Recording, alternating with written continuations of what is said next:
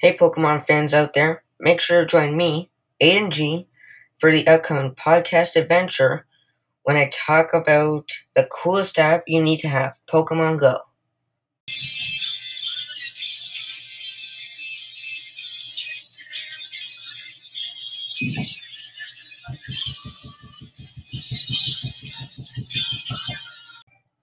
Hello everyone, Aiden G here. Welcome to today's podcast all about Pokemon Go.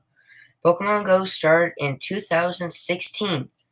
It uses a mobile device, GPS, to locate, capture, battle, and train Pokemon. It is free to play.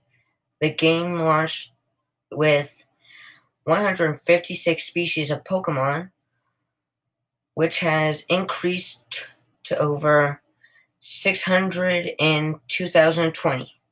By the end of its first year, it had been downloaded more than 500 million times and over a billion times by 2019. It is available in over 30 countries, with Australia being the most popular location. Don't just take my word for it. Download the app and find out just how cool Pokemon Go is. Gotta go. Chessman is close by.